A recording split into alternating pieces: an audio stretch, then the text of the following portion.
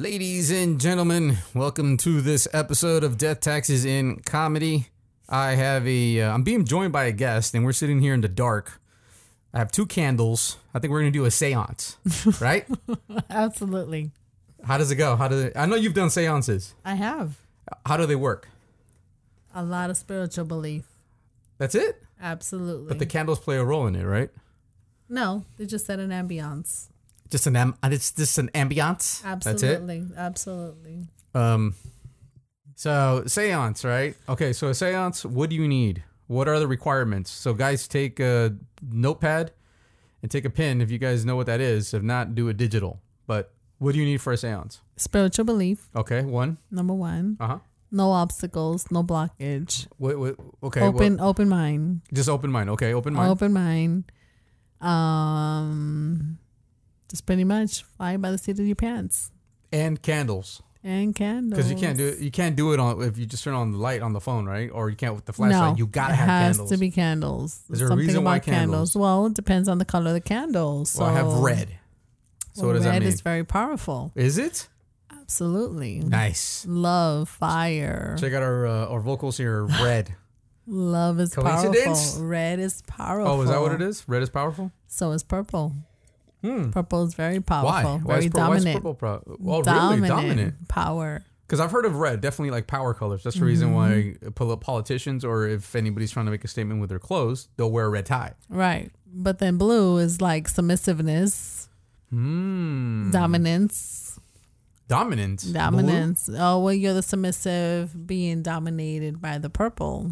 Oh, really? Absolutely. Now, okay, so because purple is what? Blue is submissiveness. So and black, isn't it? Or black is. Oh no, purple is blue and red mixed together, like on the color wheel, right? Right. If I remember correctly. But you don't think about that. You just think about the actual solid colors. See, I think about that. See, yeah. I have to. I know you do. That's the analytical part of me. Like, how do you combine these? Oh yeah, it's these two colors. Yes, purple is created by blue and red. Right. But if you think about it, red is the power of love, seduction. The red is very powerful. Power of love, seduction, addiction. Whoa, addiction. Absolutely. Holy schmackerel. Attraction. Oh, attraction. That is so true. You combine it with purple, now you got dominance with attraction. Damn, really? Absolutely. That's good to hear. I guess that's why this has red on it, which is a lighter. Because it's powerful. Very powerful. Sweet. All right, so to start, like I said, I have a special guest today. She goes by the name of... Would you like to... Come on. Would you like to? Maritza. Oh, I know. Maritza. Mari la Boricua. Mari la Boricua. There you go. Maritza Mari la Boricua. And she is joining me because I haven't seen you in quite some time. I think it's been a year. Has it been a year? Pretty much. Jeez. It's been a year. That's what happened. Over a year, I think. That's what happened. I think it's over a year. It Yeah. must have been sometime in August of or July or something like that of last year. October. Was it October? Yes, it was. Whoa. Damn. You see what happens? That's what happens. And I didn't even know that I finished my wine. You didn't. I poured it into mine. Oh, okay. All right. I was like, whoa, what happened there?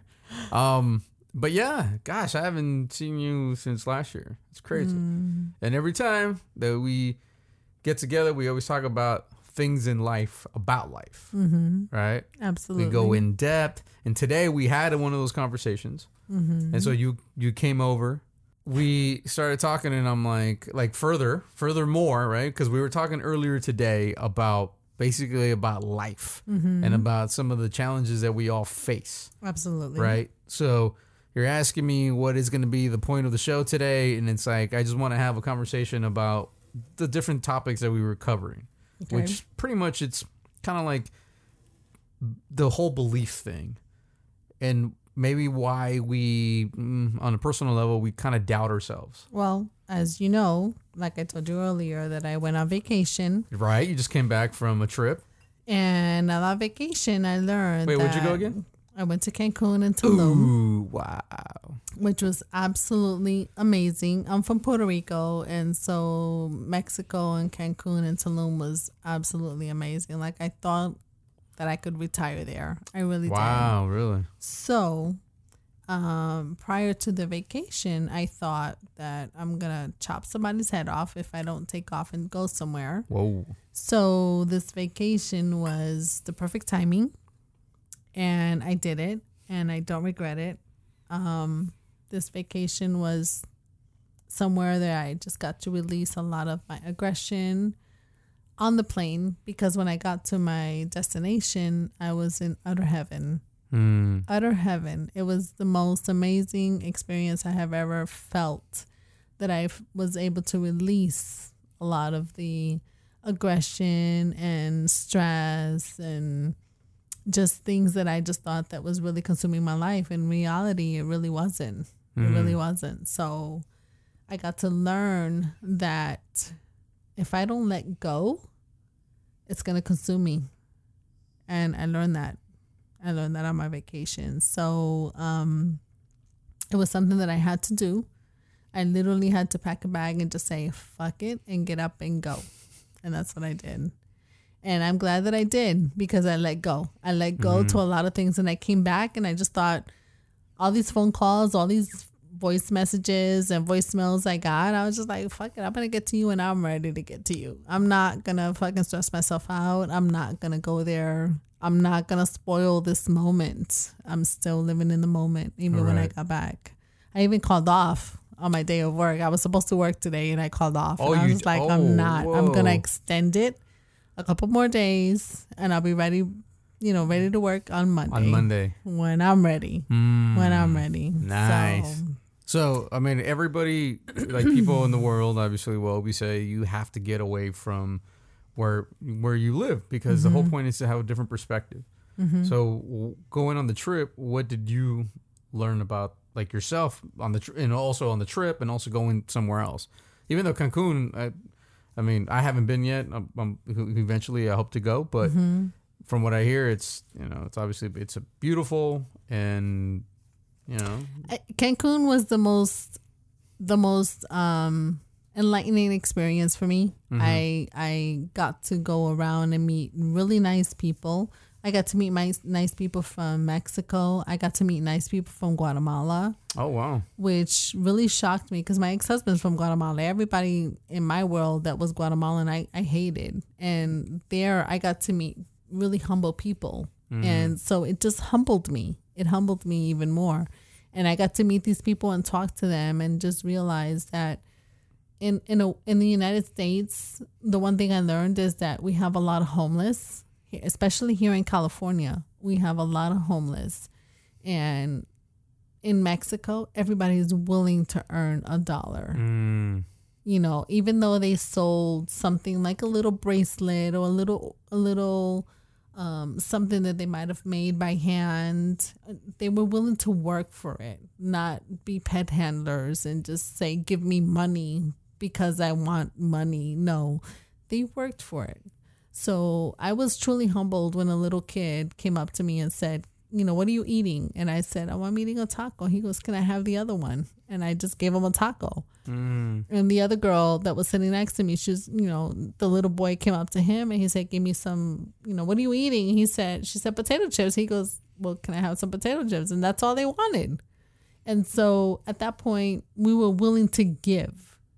Not that they were asked for it. They were just curious what it was. Right. But we were willing to give. And so it just humbled me, because we are so blessed with making, decent amount of wages. I have a prestigious career and I make really good money. But I have a hard time sharing it with a lot of the homeless that we live out here. We have numerous amounts of homeless, especially where I work in downtown Riverside. And we have amounts of homeless.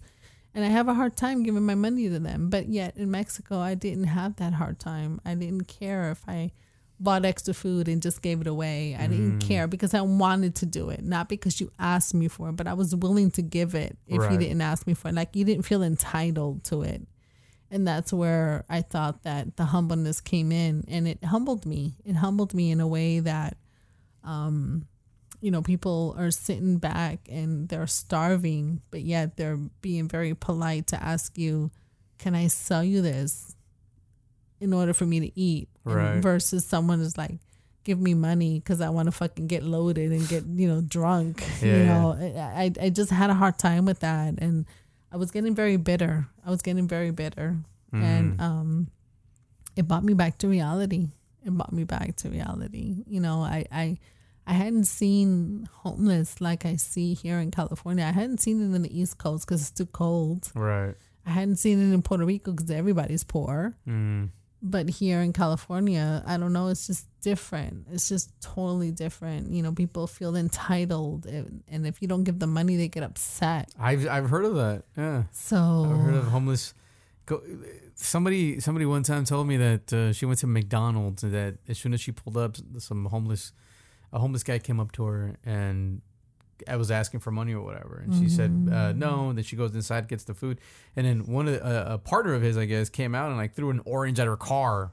It's like can you believe it? Well, I actually had a worse experience. The guy did? that I actually went in and bought him a whole meal with everything upgraded, like the big size of everything, super size of all of it, and he threw it in the trash. What? I was heartbroken. Why did you throw it in the trash? Because he said, I didn't ask you to feed me. I asked you for money for alcohol. Whoa. So that just broke me. It broke me where I didn't want to help anybody else. So that's the root of the problem right there. I became very selfish and I became very bitter on the situation in California. And so I was just like, you know what? I'm just not going to do it. And what'd you get him? I got him a whole big meal, like fries, French fries. Big Mac. I got him. Double quarter pounder with cheese. It was Royale with cheese. Carl's Jr. $6 burgers are $6 burgers. Damn. That's $6 plus fries and soda. Hey, I'm sorry, but to be honest with you, and I'm going to be honest here, because we were talking about being. I was truthful. Like $11. He threw in the trash. If you would have given me a Carl's Jr. burger, I'm throwing in the trash there. Sorry. Thank you. Whatever it was. If you're starving, you're going to eat it, right? Yeah, if you're starving, you're going to eat it. Like Carl's Jr., sorry, thanks. Well, you know what? It would have fed your hungry stomach, and he threw it in the trash. That's true. But even my stomach's like, dude, no. But he wasn't craving that. He was craving alcohol. Yeah. He was totally honest with me. He goes, I didn't ask you for food. I said, give me money because I need money to buy alcohol. I was hurt. I was butthurt. I was butthurt that I did something nice for someone. You point to your butt and said, look, I'm butthurt. No, I simply said, look, motherfucker, it ain't never happening again. It ain't never happening again. This shit ain't happening again. So you did say it like that? Yeah, to my mind, I was just like, pendeja once, but pendeja twice ain't going to happen again. It is not going to happen again. Wow. No, you know what? And again, so you're saying that because the fact that everybody has an opportunity for something, like especially like homeless people, I mean, it's choice to an extent, right? Absolutely. I mean, it's a choice like everything else. You choose to either you're going to do something destructive or constructive. Well, I mean, I think honestly in California, but I've lived in New York, I lived in Connecticut, I lived in California, and I've traveled. I've been blessed to travel, and I've found that it doesn't matter how much money you make. You're always a paycheck away from being homeless, especially here in California, because we owe so much to California. So in reality, if you don't make a paycheck, you're not going to make your mortgage payment. You're not going to make your car payment. You're not going to make your insurance payments. Right. So you're always a paycheck away from reality. In reality, it's going to be you're either going to be in a home with a roof over your head, or you're going to be homeless. So, why not try to help the next of kin, the next person, but there's so many people that feel entitled to it. Yeah. That it bugs me to help. But when I was in Mexico, I mean, granted, I'm not from there. But when I was from Mexico, my heart was just crying for all these little kids that are out there trying to sell things. Everyone that was out there that was pet handling, it wasn't in a pet handling way that they felt entitled to earn money or for you to say, can I have $1? No. Right. they were there trying to sell something. They were trying to earn their keep. Right, and right. that's what made me want to give them money. My hard-earned money, I was willing to give it out. I was willing to buy food and give it to people. I was willing to do everything I had to do to help them. Right. And that's what really got me. So I noticed that in reality, we work hard. We work hard every single day, on the clock, off the clock. We work hard. But those things are what make you think that you are able to help someone that's less fortunate, who really deserve it. Right. That's where I felt warm. I felt warm in Mexico. I wanted to help this family of 4 and feed them off of $20. I felt like, this is what I want to do. Please take it. And they were like humbled to take it. But at the same time, they were just like, wow, really? Thank you, Yeah. So people out here, they're like, look, mofo, I need this money. I need this money to get drunk and high or whatever. Yeah. And it's just like, please, peace out. I'm not doing it. I'm not doing it. So, that's the difference. That's the difference out here for me, for anyone out here, really. I don't want to help any homeless out here, but back in Mexico, I would. Gotcha. Back in Puerto Rico, I would. So because it's not a take, it's like a give and take. Like you said, they're giving something to get something in return. It doesn't matter what it is. Bottom line is they're providing you with something, and then you're giving them something in return. Well, even if it's cash. A little knick-knack that they made, like the fact that they went through the trouble of doing it. A little something that they put together with their hands, and they're just like, I'm gonna sell this. I'm gonna sell this for a couple of pesos. Yeah. But in reality, they didn't sell me any of it. It was just their humbleness that got me. Oh, gotcha. And, that they were looking hungry. And I'm eating something because I wanted to eat it, not because I was starving. Yeah. I ate it because I wanted to eat it. So here I'm willing to share it. And I think that's part of who I've become from this trip, that you want to help people that are humble enough to receive from you versus feeling entitlement. And that's where I learned, that's what I learned from this trip. I learned that from this trip, that I don't want to help people that feel entitled. I want to help people that really feel like they don't deserve it. And then it's like, wow, look what you gave me. Thank you, and that's why I feel absolutely great about it. I feel humbled by it even more because, I'm working hard. I make decent amount of money, but I'm still humbled to receive it. Right. But yet I will help somebody in a wheelchair to cross the street. I will help an old lady on a walker across the street. I'm still humble. I don't feel entitled to it because I work hard to get where I'm at, but I'm willing to give when I have to, when I feel that my heart tells me to. Yeah. And that's the difference. I don't want to give because my heart doesn't tell me to. I don't want to give because you feel entitled. Yeah, and then you cussed me out because I gave you money or I fed you instead, No, and the fact that, again, going back to the guy who basically put the food in the trash and was like, no, I asked you for money to get alcohol. At least he was being honest. He was, after he threw it away. Yeah, you see, probably if you would have said that in the beginning, maybe would you have given him the money for alcohol? No. Not even just like in Hollywood. I went to Hollywood a couple of weeks ago. I took a friend that came in from Florida to visit, and I took him there, and the sign said, I need money for hoes and drugs. And what? I was just like, wow, at least he's honest, I would have given him $1 just because he's honest. I mean, think about that. He's an honest homeless man. Yeah. Do you want somebody that I want money for hoes and drugs? What if you had a homeless guy that said, hey, can you spare some change so I could donate it to a charity? That's lying right there. Right. You see, would you have given it to him? Who knows? Maybe he got you on the charity part. I hesitated. I didn't give him $1. Well, I don't know. I would have said, man, you know what? Could I interview you, sir? Let me interview you on my podcast. I'm gonna put you on here. I want you to tell me everything about yourself. Like, he would have charged you $1. Why? What caused you to be so honest? Right. Like, I appreciate that. Like, I literally appreciate that. Yeah. I mean, that's actually something that I'm telling you. I would have given him $5. Oh wow! At the most $5.50, about $5. Wow! Because I've been like, look, I don't know if I agree with you, but I understand. Right. Yeah, right. I understand. Like, you got needs, I mean, man. That's the thing that we take for granted nowadays is honesty. We don't take honesty as we used to. And we were talking about that. Yeah, we were. Right? Honesty about how it's like why is it that some people have problems being honest, especially with not only being honest with others, but honest with ourselves? I think that we focus on the approval of others. Mm-hmm. A lot of people feel that they are pressured to feel that they need the love of other people. So some people may feel that they have to present a certain characteristic or a certain attitude or a certain way that they should be just to be approved by other people. But in reality, you're just being a hypocrite. You're being fake. Mm-hmm. And people forget that you have to be genuine. And one of the things about me that I learned, especially on this trip, is that my true friends love me for who I am.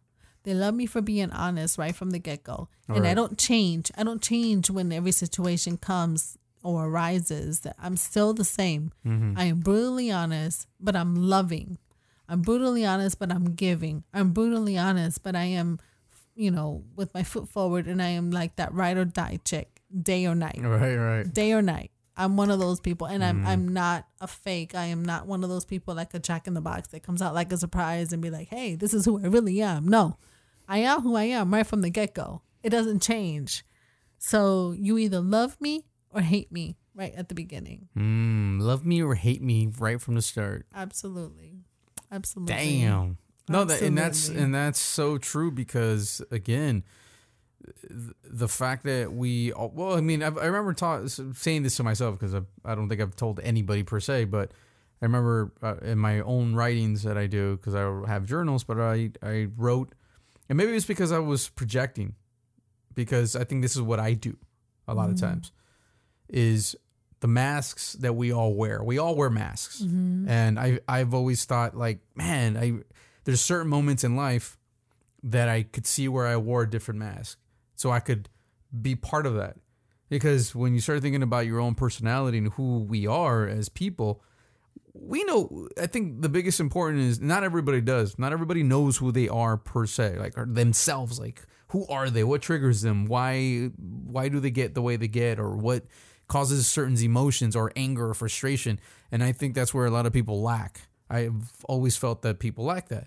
And I've always been like, man, it's important to know yourself. So in the process, I've kind of like analyzed my own life and said, man, I am able to wear masks, and I could do it. And so it's funny, whenever I talk to people in person, they'll tell me, yeah, it just doesn't seem like you're like that kind of guy. Like they always say, like, you're not that kind of guy. I get that from my brother. Like, bro, I don't understand. You've always been, like this, and you were like this when you were younger, and why all of a sudden you became this? And it's like, no.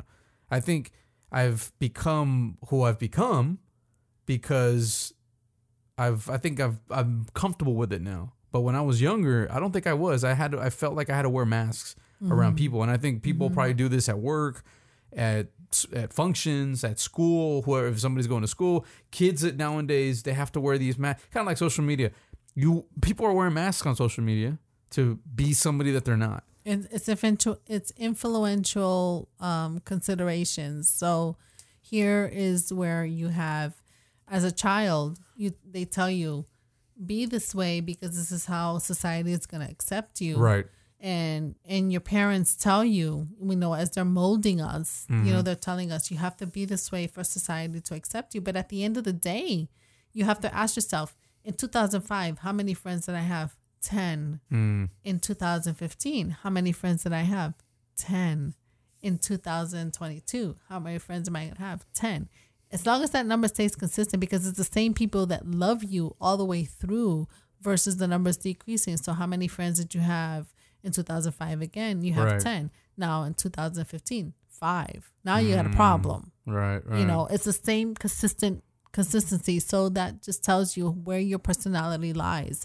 It just tells you that people are willing to accept you for who you really are. Whether you're white, black, Hispanic, a minority or not a minority, whether you are intelligent, not intelligent, educated, not educated, it doesn't matter. It's who you are, whether you are gay, whether you are straight. It doesn't matter as long as you stay consistent.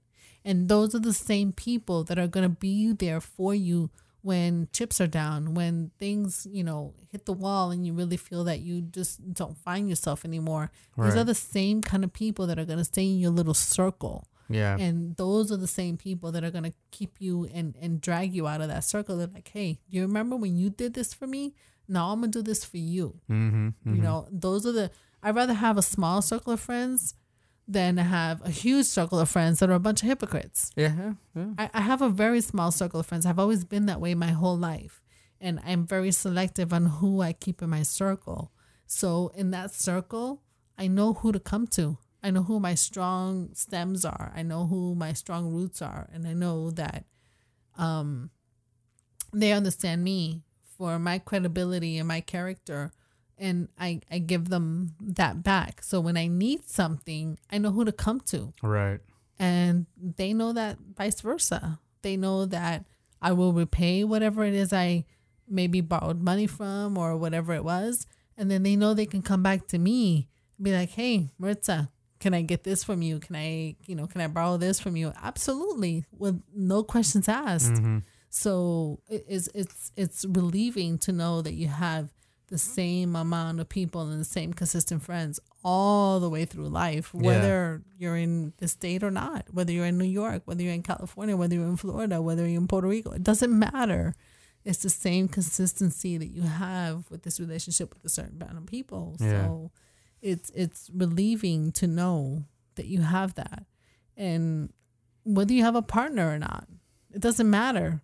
It doesn't matter if you have a partner. If you did, then you're blessed. But if you don't, you have these friends that you can rely on because they know you and their spouses know you. Wait, are you really blessed if you're if you have a partner or you're in a relationship, but yet you're miserable? Like, are you really blessed? No, I disagree. Oh, okay. So you're not blessed. You're not blessed if you have a partner that you're miserable with. You're blessed if you are with a partner that you're comfortable with. You're blessed. I personally think if you're blessed if you are comfortable who you are in your own skin day or night. Right. If you have to put a facade and fake who you are every morning or every evening or in bed or sleeping, you're not blessed. You're trying to be someone who you are not to comply with someone else's needs. Now, okay, here's something that kind of like came to mind because and the reason why I hear so much of that, and again, I've in our discussions, I know we've spoken about so many things, and one thing that I've shied away from a lot has been when it comes to speaking about religion, but yet I do feel like there's obviously something out there, something humongous that I don't think we could put our finger on, and I don't think so. That's why, like, where does it become where, to me, sometimes like the blessed part, it almost becomes this, it's a psychological thing, right? So it's like, I think you told me this morning where you're like, if you wake up every morning and you're happy with yourself, then everything's good, right? So you could consider yourself blessed. Mm-hmm. But what if you wake up miserable because, for one, you went to sleep bad or whatever, and you didn't sleep well during the night, and you wake up and you're thinking about all these issues? Couldn't you consider yourself blessed, I guess, there too? Even though you kind of don't feel in the right place? I think that anyone who wakes up miserable is like a really bad hangover. It takes about, the older you get, it takes longer to recover from a hangover. So I say if whatever the impact was that you woke up, went to bed miserable, and you woke up even feeling more miserable. Right. It's going to take you a couple of days to get over it. So along the way, you're going to piss off the people that are closest to you, the people that have the first contact with you. And eventually, that's going to become a wear and tear. It's like a car that's not functioning right. It's going to become a wear and tear to the point that the car breaks down.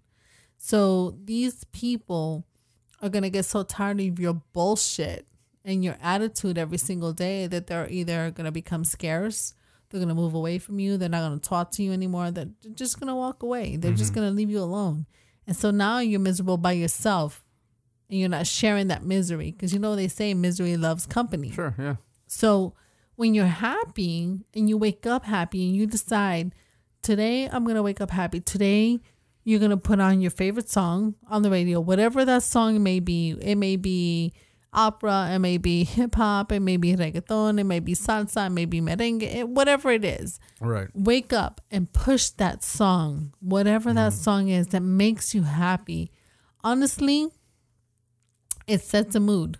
It sets a mood. Whether, they say I need coffee in the morning, that should be something that sets your emotion. That's what sets me off. I go into work and I'm blasting salsa, reggaeton in the morning, and I'm in a great freaking mood, because when you turn off your car, that last song that was playing is constantly playing in your head all day long. Mm-hmm. But if you had a bad breakup and you're listening to a song that makes you feel that you miss the person even more, and then you're miserable, you're going to carry that same attitude all day long. And you're going to be miserable, and you're going to be a mope all day long. And people are not going to want to be around you. Because happiness is very contagious, but so is the sadness. Is this barrier that this burden that you carry all day long. This cross that you're carrying for everybody else is so contagious. So what you transpire is what you get back. You got to remember that. And this is what people need to understand. What you transpire is what you get back. Right. You throw out energy, that energy, whether it's positive or negative, it's what you're going to get back. And eventually you're going to be that person. Oh my God, yay, Marissa's here. Fuck, we're going to be happy today. This is going to be a great shift. It's going to be bomb. Or like, oh, fuck, she's here. God damn it, don't talk to her ass, Yeah. So you gotta decide. Who do you want to be that day? Yeah. Do you want to be that inspiring person? Or do you want to be that person that drags everybody else down and makes the unit really bad? I work 12-hour shifts. That's a long freaking day to bring everybody else down. I want to be that person that brings everybody else back up. They'll be like, hey, Maritza, oh shit, it's going to be a great fucking day. That's what I prefer for people to say. So it doesn't matter whether I had a miserable night. I want to turn that shit around. I do that in the car, and I'm having my music, and I'm like, I'm going to have a great day, and I'm going to make everybody else around me happy. And you know what? 9 times out of 10, it works. It works for me because I give off that energy and they give it back to me. All right. And so by 5:30 p.m. when I'm clocking out, I'm great. I can hit the road. I can go to the gym. I have this other energy that I can use. I have this other source, and I'm happy. So I'm focusing on me. I'm focusing on where I want to go, what I want to do, have this newfound energy after 12-hour shift. I'm just like, yes, do I go to the gym or do I go home and watch TV and drink a glass of wine? What do I do? But It doesn't matter. I don't even think about it anymore. I just know that my mood drives my results. My mood drives where I'm going to go. Or am I going to go home and mope because everybody else was negative at work? I don't do that. So I drive with what I give.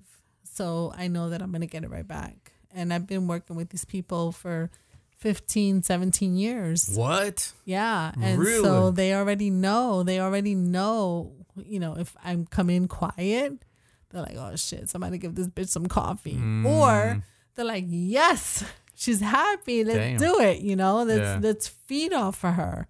So you have to decide who you want to be. You have to decide. You have to decide right before you walk in through that threshold of work and of employment, or at home, even at home. If you're with a spouse or children or whatever, you have to decide before you walk through that threshold, who are you going to be? Who are you going to be? Who are you going to decide to be? And transpire that same energy so you get it right back. That's your decision. What am I going to be so I can get it back? Am I going to be negative? And am I going to get negative energy back and just crash? Or am I going to be positive and have a happy ending and go to sleep and be happy? Yeah. And wake up even happier the next day? That's where you need to decide. You don't have to hold anyone responsible for how you end your night or how you start your morning. That's all up to you. All up to you. Yeah, you know what? And that's actually a very good point. I think after a while, it's like everything else. It's your choice.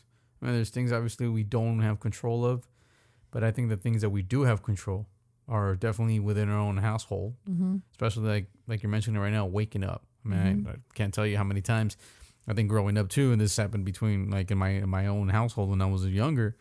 That's how it was. Like my dad would set the tone. That's it. Mm-hmm. And then so now where I'm at, I feel like sometimes I set the tone, and it's terrible.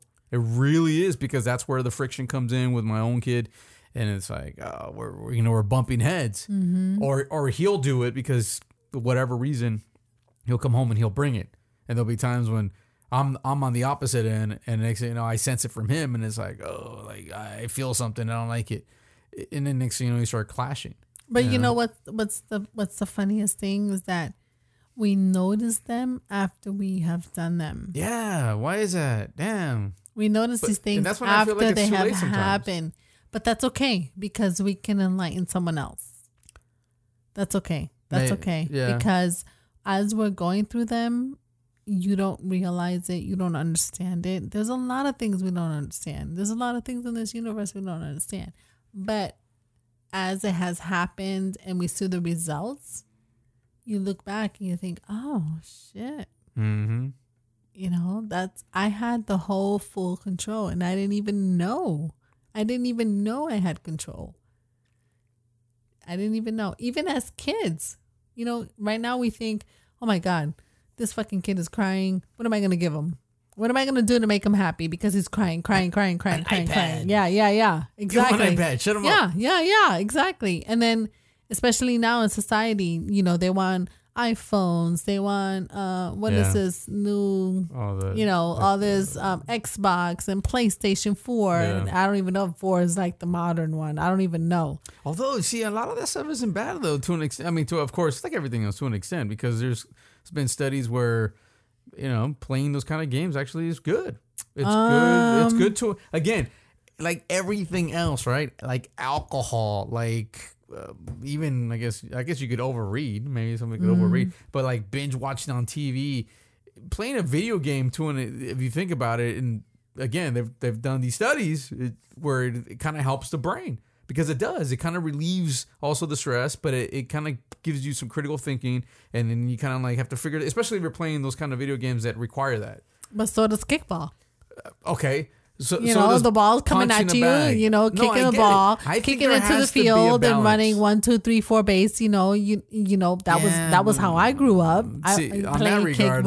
Those times are over. Yeah, people don't go outside and play it anymore, I remember when my brother and I used to play sidewalk baseball. Right? Yeah. And sidewalk, did you ever play that? I don't know if you played it. Yes, we have. Sidewalk baseball. That was awesome. All you needed was a sidewalk and a ball and a tennis ball. That's and it. A stick. No, well, actually, not even a stick. For us, it was literally the sidewalk. The concrete sidewalk was where we hit off of, and depending on where the ball went, that's what it was. Right. I remember, like, we would throw it, and if the ball went over the person's head, like the fielder, it was a home run, like automatically home run. Mm-hmm. If it went through his legs, it was like a triple. We made up these rules as we went along, and of course, everybody adapted to it, but.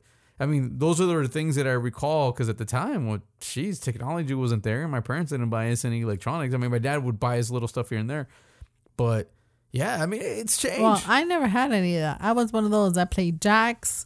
I played double dutch and kickball, So I look forward to being outside all day long. And as soon as my mother called us out, like at 7 p.m. when the mosquitoes are out biting, they're like, come home, come and eat dinner and blah, blah, blah.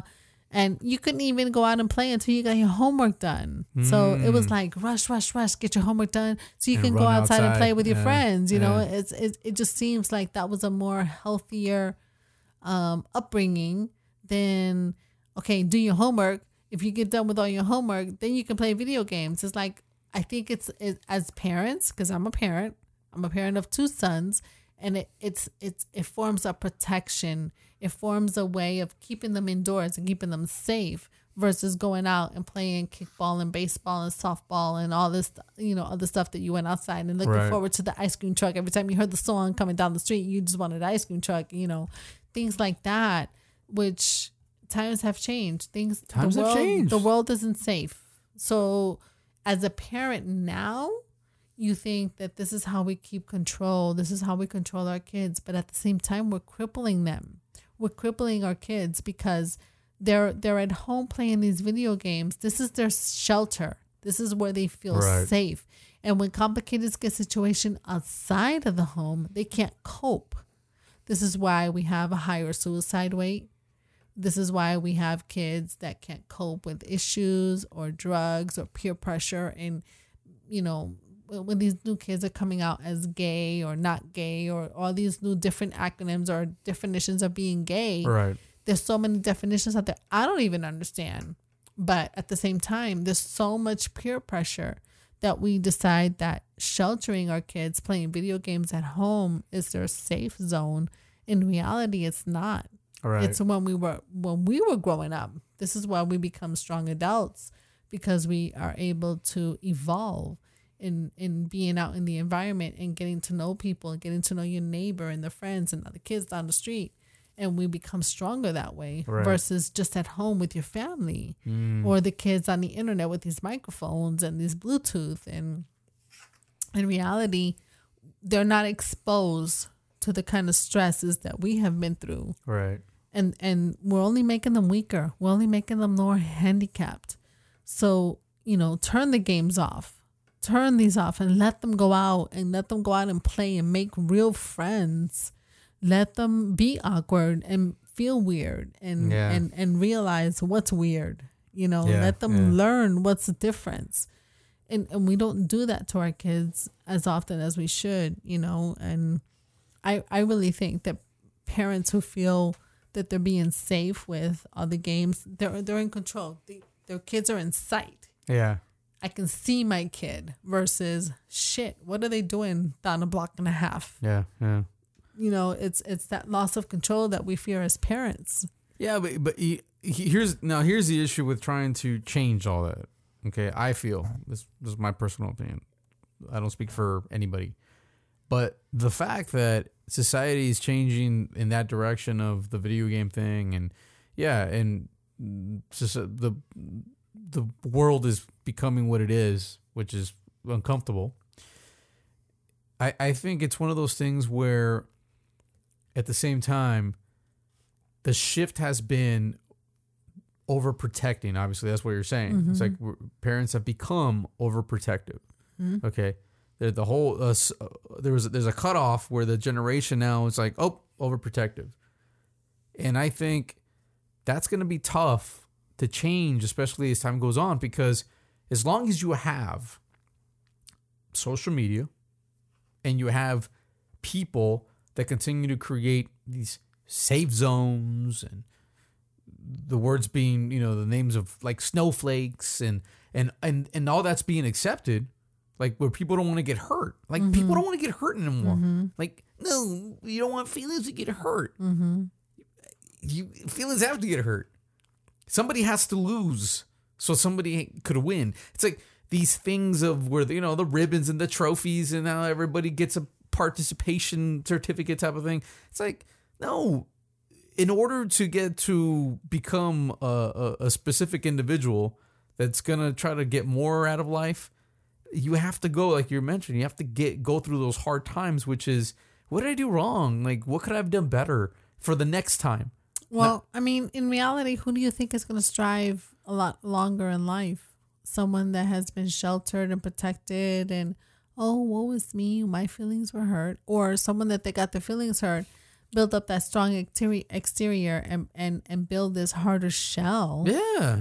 I mean, that's the reason. That's the interesting part about when a lot of people come to this country and a lot of them get into business and stuff like that. They tend to be the ones that are in charge, right? Mm-hmm. So they're the ones that have workers under them that, and again, some of these people they're not from this country. They come from another country. They come here, they start businesses, and they have people in this country working for them. Mm-hmm. Like, obviously, these individuals that came from other countries, probably their life was probably not that easy. Especially when you make a decision to literally change countries to go to a completely different place that you have no idea how it is, and you adapt to it. Mm-hmm. Yet you have people in this world that can't adapt to it. It's like, we live in this country and some people can't adapt. And then they get mad because they don't get what they want. Oh, I didn't get what I wanted. I didn't do this and that. Next thing you know, it's like, oh, butt hurt. And then that just changes. It's like, I'm amazed by that. But I remember hearing somebody say one time, that there's somebody that came from, I think somebody that came from Israel or something like that. And in Israel, they obviously, they have everybody join the military, like no matter what. I think it's 2 years, I believe, is what they have them join. So they participate in everything. It's war. It's like, you get shot at, kill people or whatever. And somebody said that, they come to this country after they gotten out of the military. They come to this country, they get into business or whatever, and they have literally, they don't fear anything regarding like, oh, business and what's going to happen, this and that, because they've already gone through shit. So somebody was saying where the 22-year-old from another country, or in this case, Israel, they're more mature than a 40-year-old here, because here it's like everything's been given to you. You really don't have to work for it because everything is being provided. Schooling, on and on and on. Someone from another country comes here and they're like, they didn't have any of that. That's why when you start looking at baseball players, for example, here the parents want to buy the kids everything, right? Top of the line shoes, top of the line gloves, the bats, the bags. Dominican Republicans, I saw these kids, their gloves were made out of milk cartons. Then you wonder why they're better fielders than everybody else. Right. They literally are nothing. They run in, some of them don't even have shoes, or they're running in like these sandals and they're playing with sticks. Why is it they could hit better? Because the sticks are like thin. They're like, coordination is way better than here. It's like, here's all nice bat. I don't know, because I did that to my son. I bought him the good stuff. And he ended up playing baseball past a certain point. But it's like, I admire that somebody will come from another country and they're like, man, full blown, like we're gonna make something happen, no matter what. Here's I think where the difference is: the drive and the desire. Hey, see, and where does that come from?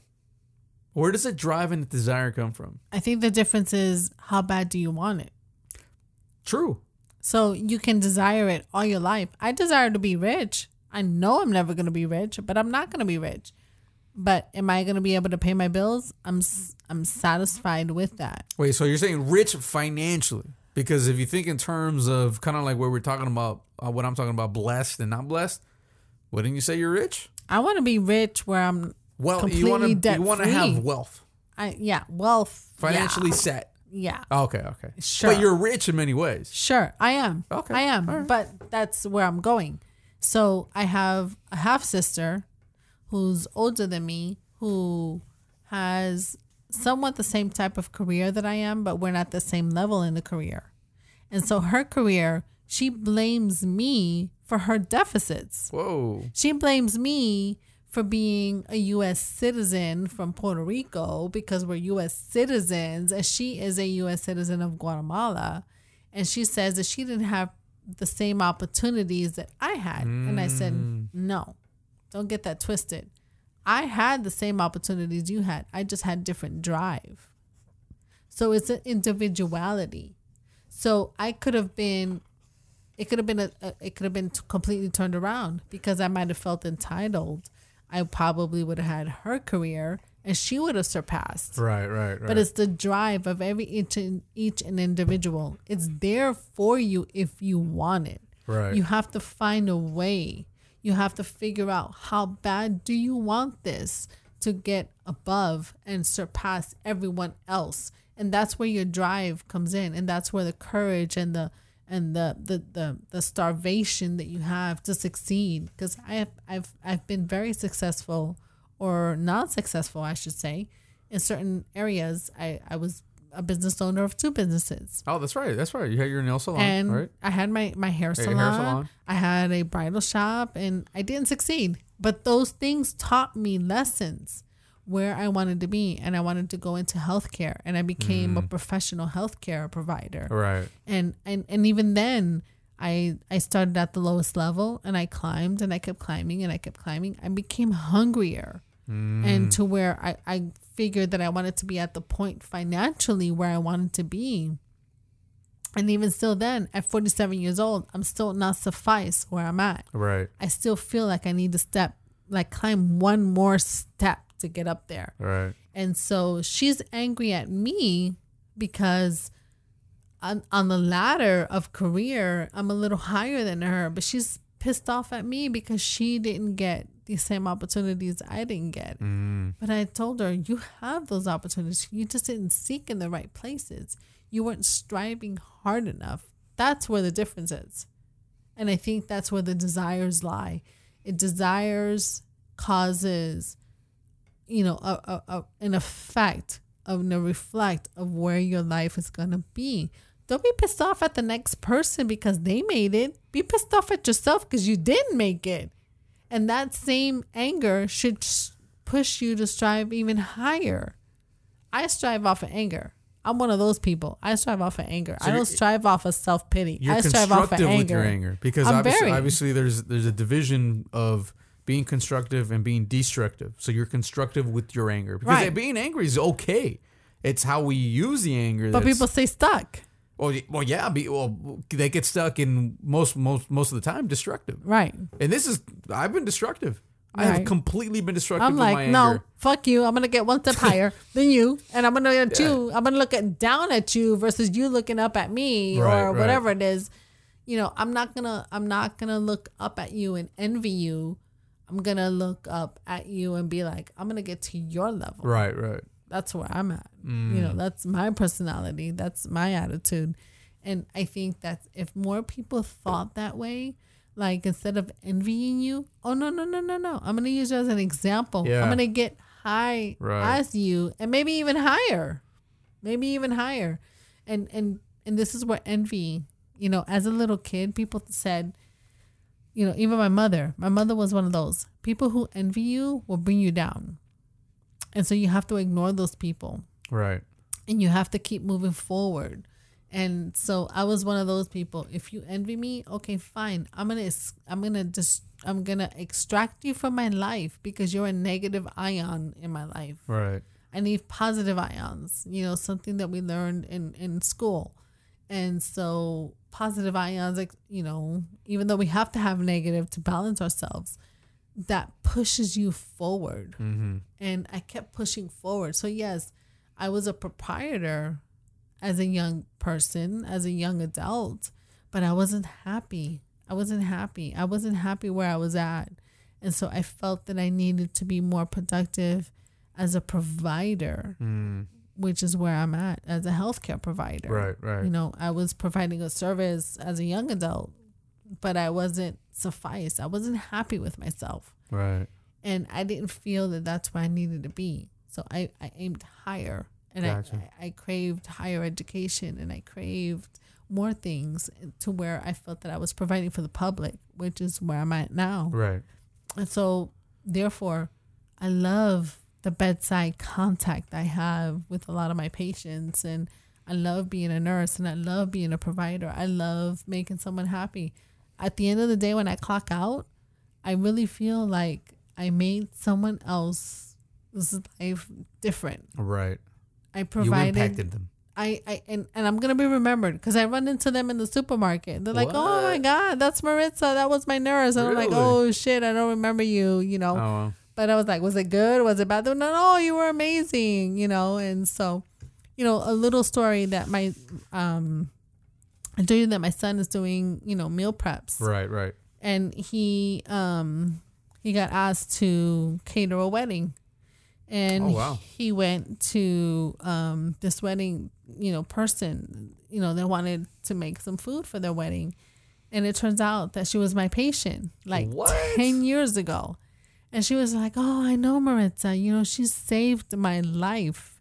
This woman found something wrong in me that she alerted everyone else and literally saved my life." And he felt like, "Oh, shit. My mom really impacted someone's life, and she went on and on and on talking about me. I wasn't even there. And he felt this.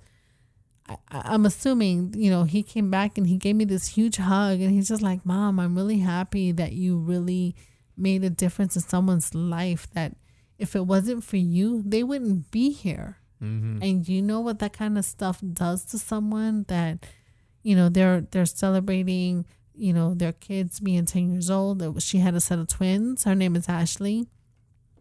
She had a set of twins. And now she is, renewing her vows with her husband. I mean, that's how happy she is. So she's like totally indulging in her life, where she really realized, you know, I'm at where I'm at because of certain people. I mean, I'm that small 1%. I'm that 1% that made her life different. Right. You know, why she's still here, amongst all the other things that have made her life, wow, you know, absolutely amazing. That is. But it's great to be part of that percentage. Yeah. Even though it's 1%, but 1% is better than nothing. Yeah.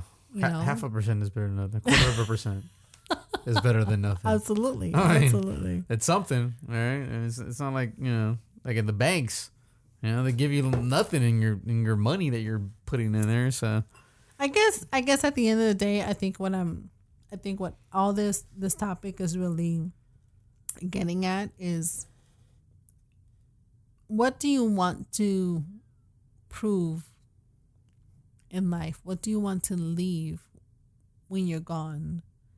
What kind of fossil do you plan to be? Or even if you are a fossil, you know, so make it to the point where if you had people to go to your funeral, what would they say about you?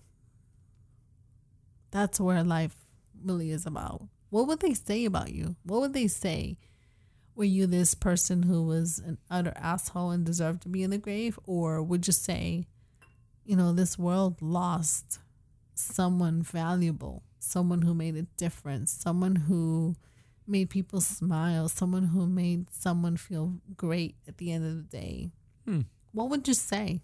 I think at the end of the day is, what is your goal? What do you want people to say about you when you're gone? That's what your goal should be. Every morning you wake up, who do you want to be at the end of the day? If today should be the last day you're here in existence. I'm Batman. Yeah, again. No, I mean, who do you want to be? That's a very good point. I mean, that's one of those things where you're right. Like, what? I mean, again, it's different for everybody, because, like, I've always thought about, like, I don't want a funeral, whatever, small group of my family, and cremate me and done. Like, get it over with. There's no point. I'm done. Right? Like, I don't want one of those humongous funerals. It's a waste of money. I don't want. No, don't. No, but No. you would want to be remembered. That's basically the only thing. But again, going to what we were speaking about earlier about regarding creativity, right? Mm-hmm. The part about creativity where I was telling you that for me, the way that I see creativity, it has to be a spark. It's got to be a spur of the moment type of thing sometimes. Mm-hmm. All right? You can't choose to be creative all the time. It's almost like it has to hit you in these odd times. And sometimes you could be asleep, and next thing you know, boom, creativity hits you. But I was telling you that the kind of like the analogy of it being like a match for me. That's how I see it in my head. So for me, it's like a box of matches. You have a match, and then, you know, but I don't have the scratcher on there, so I could turn on the match, so I could light it. So it's almost like I'm trying to find something that I could rub it against, so that it does spark. And does it spark here? Does it spark there? Could I spark it there? It's like it just depends on what I could rub it against so it could spark. Mm-hmm. And then when it does light, like, I only have a certain amount of time until that thing just, whatever goes out. That idea, that creative spark that I had, it's like, if I don't take advantage of it and maybe transfer it to another a matchstick, it's gone. Mm-hmm. Like, that's how I see it. So for me, it's one of those things where it's difficult. And that's the reason why there'll be a lot of times when I have unfinished things, unfinished ideas, unfinished projects, or ideas that come and go. And that's why it's important, obviously, to have a pen and pad, or even on your phone, so you can record an idea, because they come all the time, and they come at odd times too. But and I don't even know why I was making that point. Well, I think your point is that and from what I understand it, that if you have to strike that match and match it to another match, so the flame keeps going to the right people. Right. So if you strike a match and your flame goes out, then that just tells you that person does not need to be around you. But if you strike a match and the fire continues, then you're lit all the way around, and it's carried all the way around. Kind of like those luau's when you have those, what do you call those torches? Torches, yeah. So you light a torch and you keep lighting it, but if it goes out, then the torches don't keep going, right? So you can't light the luau. Yep. So same thing with the match. The same concept with personalities and people that you touch. Sometimes you can preach certain things and discuss certain things with some people, but you can discuss it till you turn blue in the face. It doesn't impact their barrier. It doesn't transpire. It doesn't go through. So you're wasting your time. It's a wasted energy. So you need to move on to the next match. Right. You know, this is where you start to decide, how many people do you want in your circle? Do you want 10 valuable people, or do you want 30 fake people? Who do you want to light? You know, ask yourself, do I want to light this person and is it going to stay lit? Or am I going to like this person and light 5 people, but it's going to go out? Now you got 5 matches that go out versus just one. Well, I mean, you know, to me, the matches thing too is not only like with people, but it's more like with the ideas. Also, like that's important to me. Mm-hmm. There's something that I came across a while back called 16 personalities. I don't know if you've heard of that before, but my sister's the one who actually told me about it, because she said that when she was in the process of becoming a nurse, they had given it to her and then she sent it to me. And I remember I took it, and when I took it, I was like, what's that? That's crazy. But basically you answer all these questions and you have to be as honest as possible, because you're only going to get results based on what your questions, what your answers are. And it's called 16 personalities. And then it kind of gave me what I was. So it broke it down. And according to them, it was like 6 different personalities. And it's based on the Myers-Briggs. So based on the Myers-Briggs of your personality, of, you know, are you introvert, extrovert, blah, blah, blah. It goes down the list of all these things. And so when I took it, I mean, it hit me down to a T. Like literally, I was like, wow, that's me. And one of the biggest things that it told me was that the analytical part. Right? I think a lot. I'm a thinker. I think too much. But the one thing that it did mention on there was the fact that I value, because it was like, your personality type doesn't do very good with people, right? That's what it was saying in my description. Because I ended up buying the book. I'm like, they had this book and this thing about career paths, and it tells you about friends, it tells you about relationships, on and on. And it was saying on there, it's like, this personality type values ideas and theories more than communication with people, right? And when I read that, I was like, whoa, that's so true. Like, whenever I come across a person, it's not even about, can I get along with this person? It's what ideas can I get from this person? That's what I come up. That's how I do it. Like, it's not even the personality, or sometimes it's not even about that. It's what can I get from this person? Right. Like, what can I learn from this person? Because if I have nothing to learn, it's done. It's gone. Like, I never talk to that person ever again. Right. Which is what's happened in my life. It's like, oh, this person wasn't, to me, like, this might come off as being an asshole, but it's like a person not valuable for me. Well, like, remember I said earlier, the zombie analogy? Oh, yeah. So what I said, that you can be totally attractive, you can be totally appealing to someone else's aspects of what they think is attractive or sexy or appealing. Right. But if your brain does not attract my attention, I don't want it. So if I can't feed off of your brain, and move on to the next one and gain something else and gain knowledge, I feed off of people's brains. Right. You know, I may not be the smartest person in the world, but that's why I crave so much of someone else's knowledge. Show me something different. Right. Teach me something different. Yeah, exactly. I may know different things than you, but I want to know more. Right. So I may think I'm a smart ass and I may think I'm smart, but I'm not the smartest person in the world. I also want to know what I know different from you. Yeah. I want to know your different opinions, and then I can decide whether I want to share it with someone else. Right, you see, right. where it becomes a contagious disease that you want to share with someone else. So I think that's where that hunger strives from. Right. Know, do I want to feed off of you?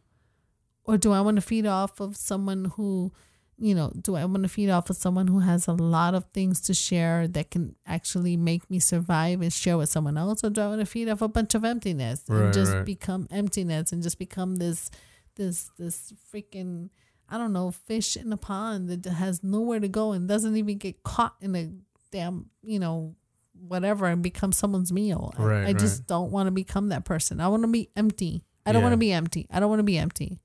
So I want to feed off of you. I want to feed off of you. I want to feed off of you and see where I go. Yeah. And feed someone else.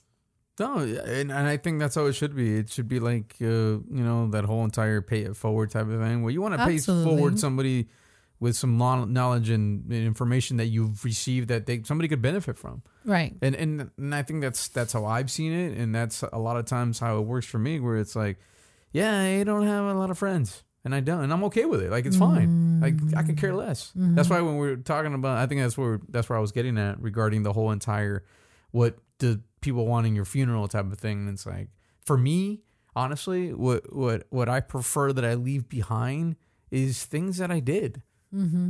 That there's nothing more to show a person's existence of somebody that lived, that actually has something that they lived for.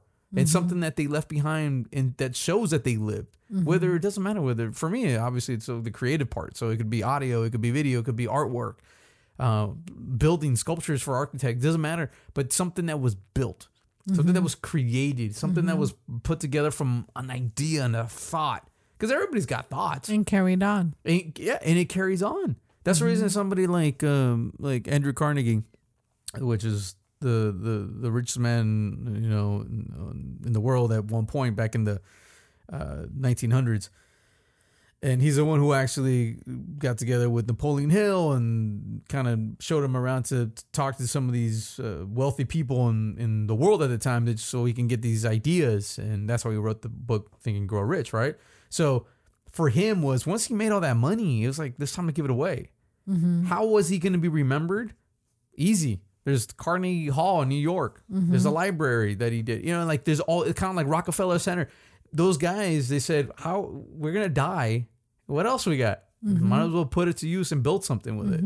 So those are the things that if you could do something like that, I mean, that to me is the greatest. Well, that's why I feel, legacy. That's why I feel that the nursing career is very fulfilling, because as long as you can impact one person, even though you have a bunch of negatives around you, right? You can impact one person to carry on your name, that they know you by name, that they know you by either Caesar or Maritza, that they know you by name. Right. They can carry that on to the next life and the next conversation and the next experience. They'll be like, oh no, even if they went back and had another experience, they're like, well, my last person did not treat me that way. And they compare you. You become the next level. You have set the bar for someone else's expectations. So even in relationships, we do that all the time. You have a really bad relationship, and then you have someone that may bring up the bar way further up. And then that becomes your new bar. That becomes your new expectation. So you never want to settle for less. Right. So this is why some people end up being single for a long time. Yeah. Because we have a new bar, that we have a new expectation. This is what I want in my life. I don't want this shit anymore. I want this. And so that new bar becomes something that someone else has to step up to. So you sit around and you wait and you bounce off.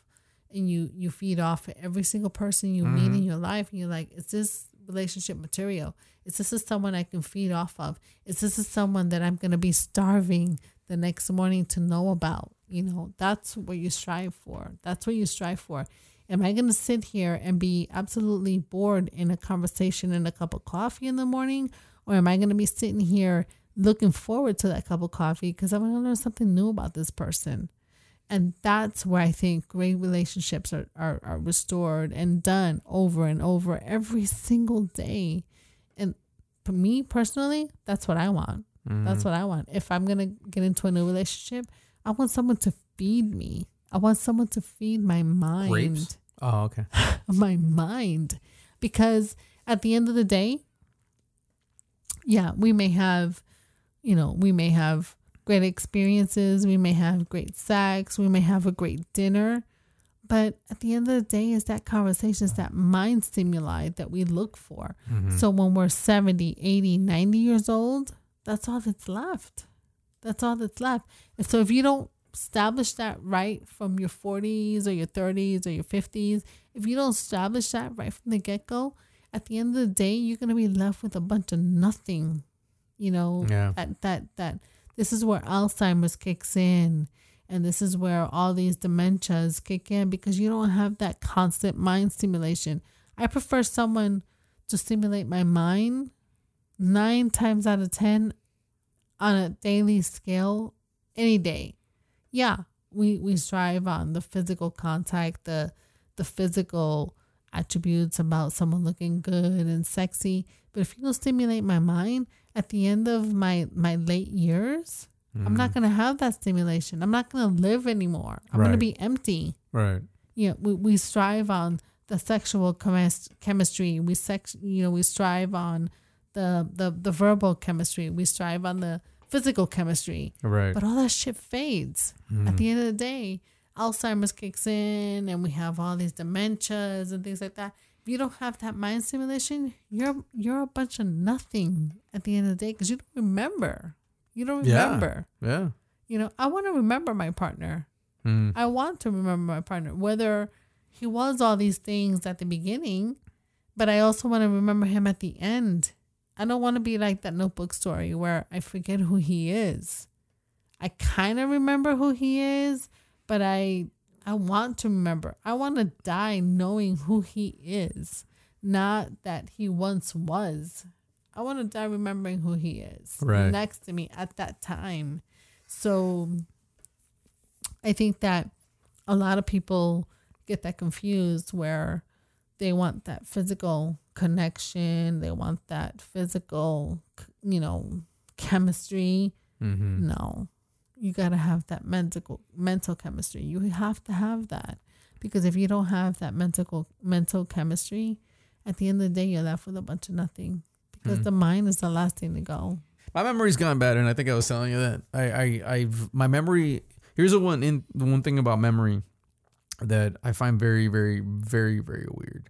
The fact that in this personality thing that I was telling you too, it's the fact that even though in my personality book it did say if it doesn't interest you, you won't remember it, right? Which is selective memory. But at the same time, I think there's been a period of time in my life where I've really been hit by the depression bug, and I was kind of hearing a psychiatrist talk about that and say that if a person has been in a depressed mode for a period of time, after a while, it does start to affect how your mind processes things, and it starts affecting memory. It starts affecting so on and so on. So I did a little research, and I was like, oh, let me look into this, and I found a site that mentioned that where it said like your long term memory is okay. It's not because that's why you could remember certain things from a long term, but it's a short term memory that gets affected, and I'm like, whoa, because I've started realizing that my short term memory sucks.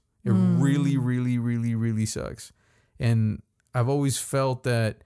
Like I've struggled with that even since I was a teenager, because when I started feeling the effects of which even at the time I didn't even know what it was. I just know that something was wrong, and I didn't start doing something about it until my late 30s. But I realized like my short attention span was also bad, like it was terrible. So it's not like I felt like I've struggled with the mental issue for a while. It's not like it happened right yesterday. It's been going on for years. The fact that I barely tried to figure something out later on, like I said, in my late 30s, sucks because I wish I would have done something sooner.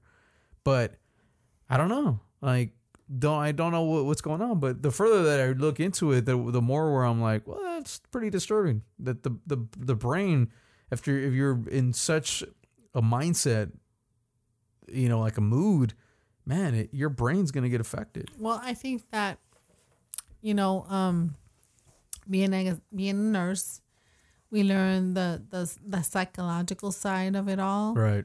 But in reality, I think that men live their experiences through hard hits. For example, like a stab. Right. A wounding stab. So you have now a scar to continuously remind you of something that dramatically happened in your life. Right. And this is something you're never going to forget. And so this is something that you're always going to remember. You're always going to reflect to that. Right. And all this short-term memory stuff and the things that don't really impact you, that they really just don't touch you. Mm-hmm. If it's not stabbing wound feeling, you're not going to remember it. Versus women who are like elephants and remember everything.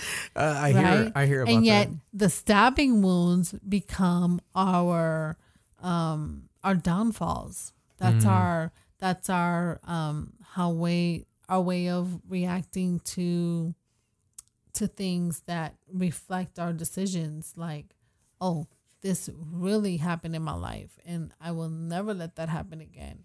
And so this is why I'm going to avoid that problem. Versus men, they're like, yes, that's what happened to me. And you know what? That's the kind of thing that you actually look for.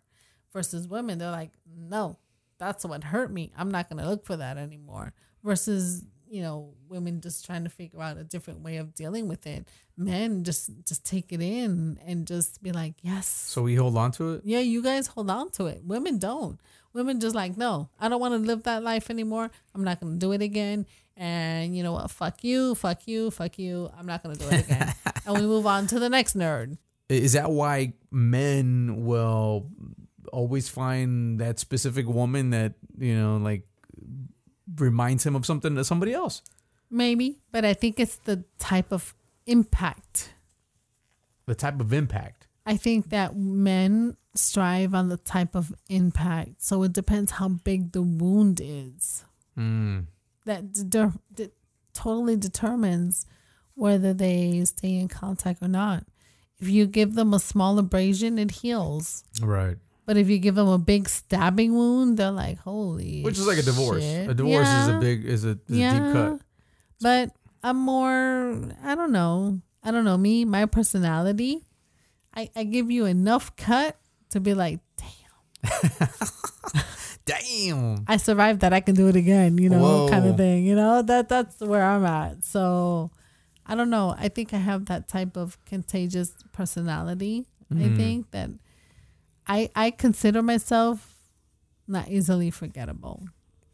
I guess that's true, and that's also very conceited. So, I mean, sure, what the heck? I'm not forgettable. You have to toot your own horn. Well, that might be conceded to you, but hey, look, this is where you're at right now, this very moment. That's true. I mean, it is. It is. I mean, so right now, what would you say to some of the females and also males regarding dating? Because, I mean, obviously, we're older, but man, I see some of the stuff that goes on right now, and I'm like, damn. I mean, I started my dating career, which is a career by now, when I was like 29, I think. And so when I first started doing it, it was like you only had Match.com, and I think there was like Yahoo Personal. So I started off with these sites, right, little by little, whatever. Right. And at the time, it was almost like, man, well, I got to get out because I was a single parent, and I'm like, I need to get out there and start mingling and start figuring things out. But then it's become such a, like I said, a career choice, I guess, that's where it's also difficult to get into a relationship for me on my part. It's really is. It's not easy. It's not easy to sit there and be like, okay, I'm gonna just jump into a relationship just because everybody thinks that a person should be in a relationship. But like, what do you have to? Well, I think that's where a lot of people make the mistakes. They feel that they are meant to be with someone else to be happy. Yeah, there you go. Well, we established that this morning in our conversation. You cannot make someone else happy if you're not happy with who you are. Yeah. In yourself. Yeah. So if you're looking for someone else to make you happy, it's not going to happen. Right. It's not going to happen. If you're not happy with yourself, if you're not happy with your life and the financial goals, the emotional goals, the physical goals, because even physical goals, someone's not physically happy with who they are, they're not going to make someone else happy. If they're not confident enough, I can have my flaws, but if I'm not confident enough physically, I can't make you happy. Right.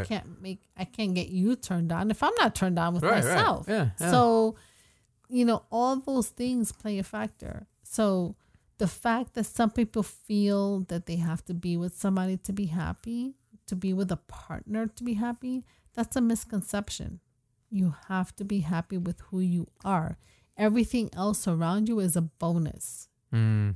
Every person around you is a bonus. You have to be happy with who you are. And if you have to be 100% happy with who you are, everybody else is a bonus. Right. So you could be at 110, 120, 130, 150, 100, 200. You may find your perfect match. But until then, it doesn't matter. As long as you're at 100, then you're happy. Mm-hmm. And you can make someone else happy. You're content. And you can share that same happiness with someone else. So it doesn't matter. You don't have to be, if you're at 50%, that's all you can give. And that's all you're going to get back.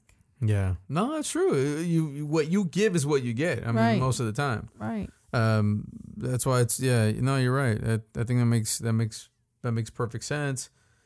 So, I mean, what you're saying, like, triggered something just right now in my head, right? Talk about long term. Mm-hmm. Talk about something that was a cut. Mm-hmm. But I remember when I first got married, because I got married at 20. And so somewhere along the lines, like 21, 22, which I was already unhappy at that point. But I remember saying that to my ex-wife at the time. And she was young too, so shit. I mean, we're basically kids. I remember saying, I am dying inside. Like, I'm dying inside. I didn't even know what it was, but I already felt like I was dying inside. Like, something inside of me, my spirit, my creativity, whatever it was dying. Mm-hmm. And I think it was the position that I was in, the stress. I didn't want to be there. Like, I didn't want to be married. It's like, but, obviously we had a kid, so it's like, that's why. Mm-hmm. Okay. You were forced into a situation. I felt that I was forced, but even though I'm the one that forced myself in reality. So the truth is, it's like that just triggered right now, though, about how at that moment I felt like, and I remember saying the words, exactly what you just said right now at that time, I can't make you happy if I'm not happy. Like, I remember that. I can't make you happy. And I couldn't. Mm-hmm. And so that's what ended. But I couldn't. Because I wasn't happy with myself. Like, I disliked everything, and I've carried that with me for years now. And so these little things that we still hold on, the whole entire up in the air, rocks in the backpack, those are the things I'm still carrying. Mm-hmm. And we were talking about this morning, and you're like, yeah, are you still carrying the bag of shit? I'm like, yeah, I still have the bag of shit. The bag of shit isn't ripping yet. I haven't ripped it. I haven't cut through. But I feel like we're all carrying a bag of shit. Mm-hmm. And we're just holding on to it, and you're like, yeah, and we're dragging it with us, and then we're like, what smells? Mm-hmm. Something smells. I don't know what it is, but something smells, and it's like we don't realize it's the bag of shit we have. It's a bag of shit we're carrying, and I don't know. That's weird how that just triggered right now that you were saying that, it like triggered in my head. Well, I learned to realize that we carry so much on a daily basis. And like I said, that if I didn't find myself to let go just recently and take my vacation and just get up and go, I was going to cut somebody's face open.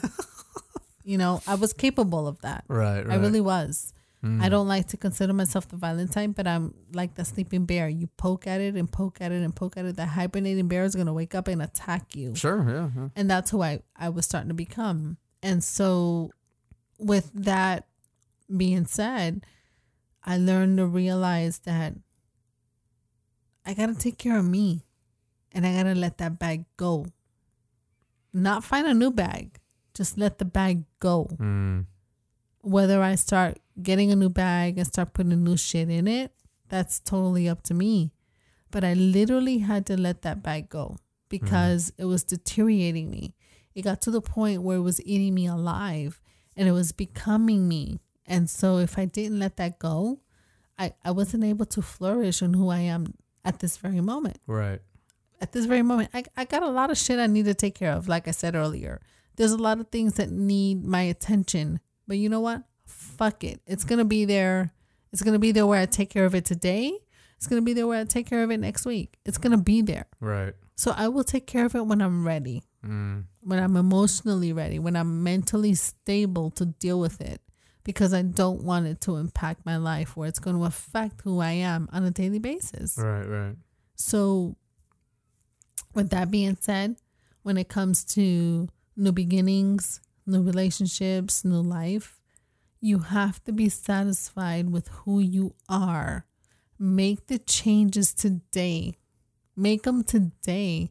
Don't think maybe one day, maybe someday. No, today. Today, because our time goes by so rapidly, so quickly.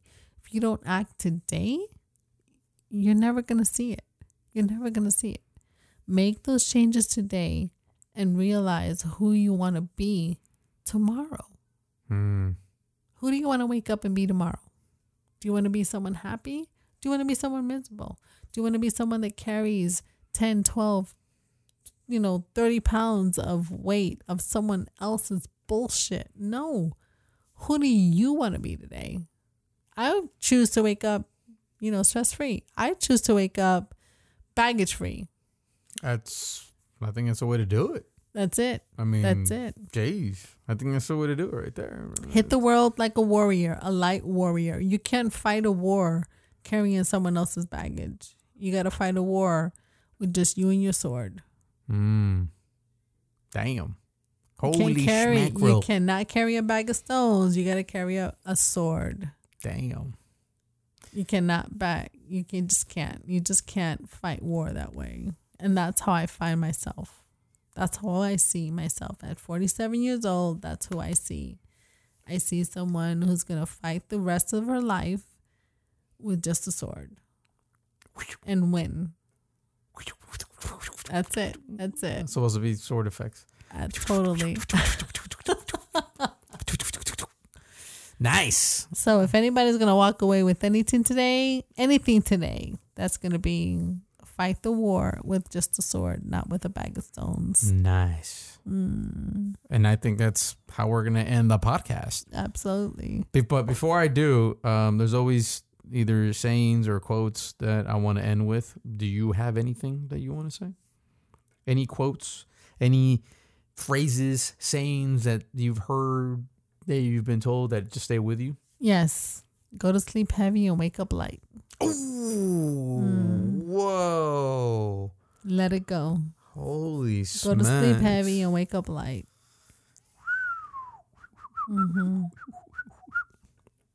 That's my saying. That's a good one. That's how I live. That's a good one. And so with that, ladies and gentlemen, boys and girls, I'd like to thank Marila Boricua for joining me on the podcast, which was very spontaneous. And she was like, I don't know, I'm going to be shy. I think I'm going to shut down. And next thing you know, she like took over. She talked like 80%. Typical woman. Hey, I take over. Okay. I take over. All right. Typical woman. You give her the remote. You start watching Lifetime. Thank you for the opportunity. So yeah, with that being said, I want to thank her for joining me on this spontaneous podcast, which was good because I think when she hears herself on the playback, she's gonna be like, "That's me." What? I'm telling you, everybody does that. Everybody's like, I didn't know, that I sound like that.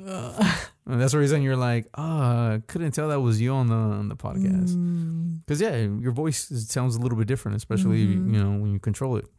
Thank you all you folks out there for listening to Death, Taxes, and Comedy. Until next time, find your spark.